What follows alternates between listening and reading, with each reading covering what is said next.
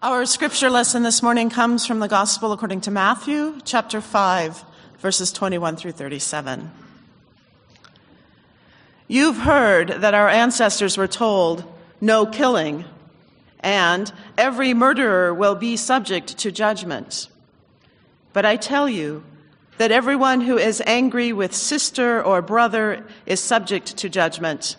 Anyone who says to sister or brother, "I spit in your face," will be subject to the Sanhedrin.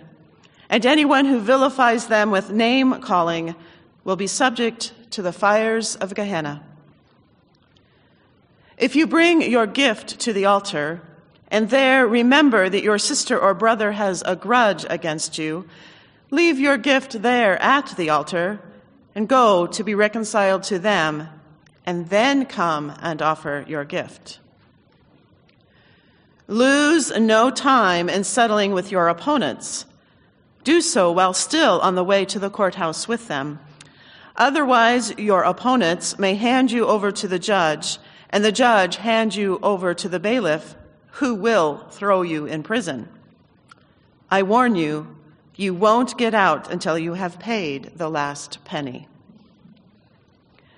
You've heard the commandment, "No committing adultery." But I tell you that those who look lustfully at others have already committed adultery with them in their hearts.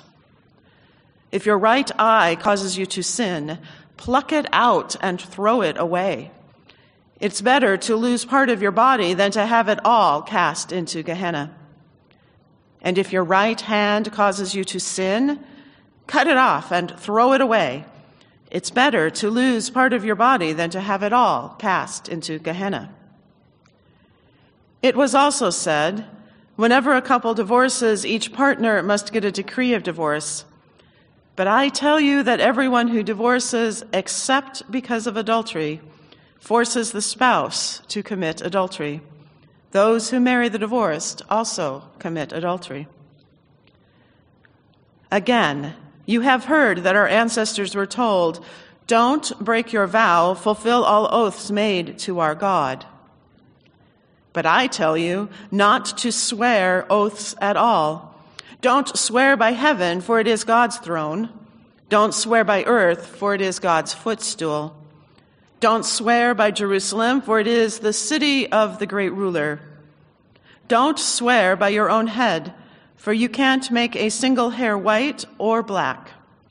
Say yes when you mean yes, and no when you mean no. Anything beyond that is from the evil one. Here ends the reading. May God add understanding to the hearing of the word.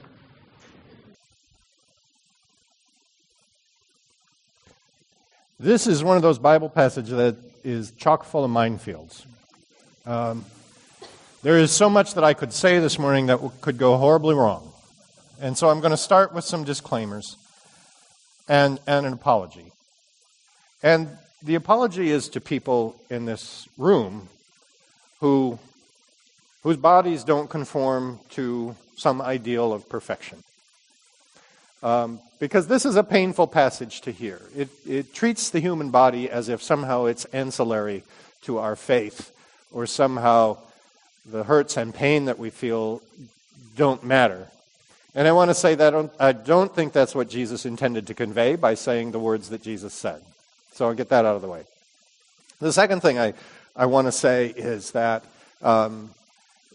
this passage is about grace and about community, more than it is about rules and following some kind of recipe for purity. If this were to be taken literally as Jesus puts it forth in the gospel, then we'd have a lot more people who would be visibly missing things, right? And not that there's anything that we can do about that, but, this is not what Jesus meant. So I think that what's happening in this passage is that Jesus is playing shock jock for his time. I used to love listening to George Carlin and Eddie Murphy. Anybody remember those? When they were doing stand-up comedy, before Eddie Murphy became a hot Hollywood movie icon. Because they said things nobody else would say. They said things that you couldn't broadcast. They were frequently bleeped and buzzed out of audibility because of what they said. And every once in a while, you find somebody who has the courage to speak the truth in ways that are jarring and a little offensive, and maybe we don't like to hear.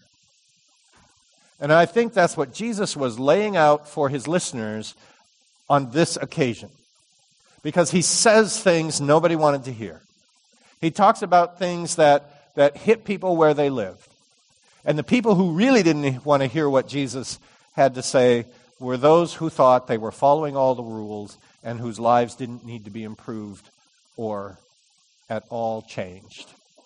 The people who could look at folks who maybe had a physical abnormality and say, oh, that's God's punishment in your life. Or who could look at folks who had committed adultery and say, God's not happy with you. Or they could look at people whose lives were different in some other way and say, you need to change, you need to toe the line, you need to be more like us, who are perfect. Or should that be we? Or it doesn't matter. So part of what we have to do is approach this passage with an understanding that part of what Jesus is trying to do is restore community. Part of what Jesus is trying to do is to make people aware of the pain they cause when they assert certain things about faith and religion and God. And one of the things we have to keep in mind is that physical perfection had spiritual ramifications in those days. If you brought a sacrifice to the altar, you couldn't bring an animal that was lame or that was somehow defective in some way. It had to be perfect. It had to be whole. It had to be something that had full value in terms of the market of animals. And if you brought something that was sick or gimped up somehow or was going to die anyway, what kind of sacrifice is that? Right? It had to be something that was a real sacrifice. The problem became that then we started applying the same principle to human beings. And they started making rules about who could come to the temple. And there were all kinds of physical defects that made you persona non grata in the temple. And then they began to extrapolate from that, well, that must mean God's not happy with you. That must mean that somehow God likes this clump of people and God does not like this clump of people. And it began to be a point of exclusion, a way of saying, you don't really belong here, you don't really fit, so just leave. It was a way for Jesus to say, if you're going to look for flaws, you're going to find them. You're going to find them. Now, Jesus' strategy was a little different. What he did was, he said, if there is some sin in your life, and I think he was pretty confident that there probably was, when the woman was about to be stoned for adultery, remember what he said? Let he who is without sin throw the first stone. Do you think he thought somebody would throw a stone? I don't think so. I think he thought just about everybody would say, oops, I guess I can't. Jesus said to them, if there is something that is causing you to sin, eliminate it. And he was brutal, right, in his depiction of that. Pluck out your eye, cut off your hand. Make your body defective. It is better for you to enter into life maimed than to be whole and be thrown into Gehenna. And if you read the little footnote I made about today's scripture passage, that didn't necessarily mean hell. It meant a place of exclusion. It meant a place of rejection. It meant the garbage heap where the fires constantly burned. To be rejected in that time and in that culture was the worst possible thing. Remember in the Hebrew Scriptures how many times it says, he shall be cut off from his people. That was the worst thing. Because being in the community was what mattered. Being a part of God's people was what mattered. And Jesus is trying to say, the point is to not sin. He's not letting us off the hook. He's not saying sin is just fine with me. What he is saying is set the bar high for yourself. Remember that when you look at somebody and objectify them, thinking about only how they can bring you pleasure, you have committed a sin. When you treat your closest relationships callously and try to buy your way out of them, you are committing a sin. When you go to the altar to make your sacrifice and make yourself right with God, but haven't bothered to make yourself right with the people in your life, you are committing a sin. Now the goal here, this is where faith becomes something that doesn't work very well logically, right? There are many parts of our faith journey that just don't have much logic to them, and this is one of them, because the goal is to rid your life of sin, but the message seems to be nobody's without sin, right? But it's something we can work toward. And we are never going to have a just society. We are never going to have a close-knit community, and we're never going to have peace in our world unless we begin to pay more attention to the relationships that are interwoven and make the fabric of our society. As long as we tolerate the division, and as long as we don't care whether we know our neighbors or not, things are not going to get better. And it takes work, and it takes sacrifice, and it takes bending a little, and it takes tolerance. And we can't do that if we make a list and try to check things off. If we're only concerned about our own well-being and welfare. If we're so focused on making our own lives better that we forget about the people around us. And that's where this gets confusing, because it seems to me that Jesus is saying, you got to really zero in on your own life, and you got to make your life as best as you can. But at the same time, you have to also be worried about the people around you and what's going on in their lives. Now, granted, Jesus is talking to a specific audience. I think he's targeting, if I can use that word without a violent connotation, he's really aiming for the people who have forgotten the community. And he's chastising them for believing that because they're better than others in their own estimation, they don't have to work at this. I hate to get political, but I'm going to use a political campaign as an example here. Jimmy Carter, when he was running for president, was giving an interview. And being a good Southern Baptist, his life was pretty squeaky clean. And so there really wasn't much mudslinging or dirt digging as part of his campaign. There just wasn't anything that people could throw at him. But he volunteered in this interview, he volunteered a flaw, a gap in his life. Do you remember what that was? Lust. He had lusted after others. And people made a big deal of it, right? It was in the news for a long time. Jimmy Carter admits to lust. And And I remember, as an adolescent, thinking,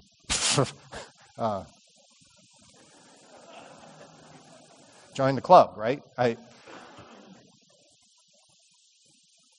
But it occurred to me that that was a very healthy thing for him to do. Because it was an indicator to me and to everybody that he had set the bar high. And he had recognized that that is no way to treat human beings. Did he promise never to do it again? Not that I recall. But what he did admit was that he was not perfect. And I think that is a dangerous path, that the idea that somehow we are better than the people around us, or that we have come closer to perfection than some other people, is a spiritually dangerous path to be on. And the Apostle Paul recognized this when he talked about the law and said, nobody is ever going to completely obey the law. It can't be done. So don't worry about that. But you do have to worry about sin. Now, this is it's still confusing.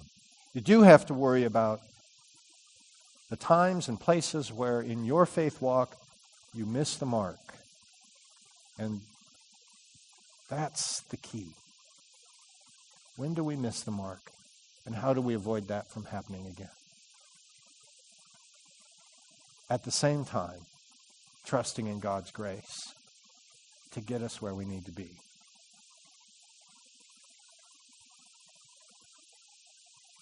This passage is almost like going to one of those gory movies, Texas Chainsaw Massacre kind of thing. I mean, we don't expect to encounter this kind of stuff when we go to God's Word. When we want to be enlightened and uplifted by going to the Scriptures.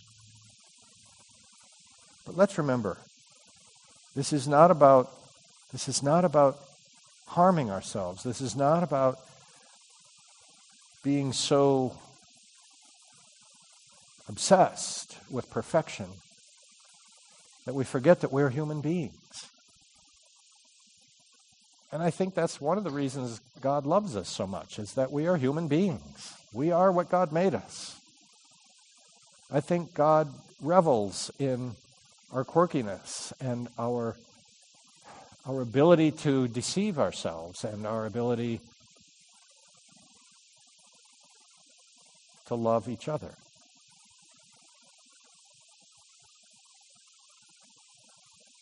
And the difficulties that arise in this passage, I think, are because Jesus was trying desperately to influence people to love each other, to not be so obsessed with perfection that we forget to love each other.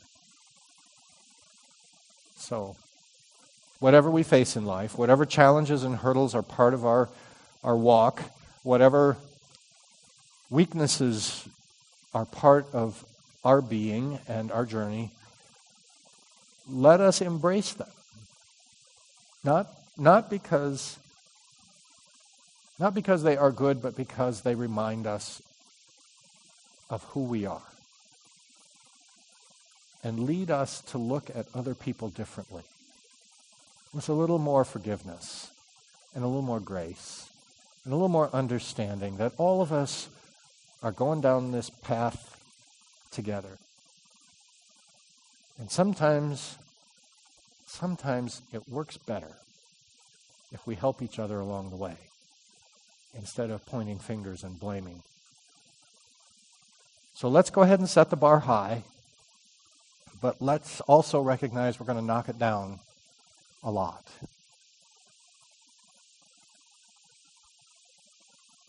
When I was in high school, my brother did the high jump. And he was pretty good at it. He had a distinct advantage. He was 6'7", so he could just, the first couple times the bar was set, he could just step over it and go on to the next thing. But the challenge that he always put before himself was to go higher. And even after all the other high jumpers had been eliminated, he would continue. And each time he cleared the height, they would set the bar a little higher. I love that image. It's not a one-time thing. You don't just set the bar at the very top notch, because nobody's going to clear it, right? Nobody's going to make it. But you start low and you set it higher as you go. And let's use that image for our faith walk, so that we keep setting the bar higher as we walk this walk. Amen.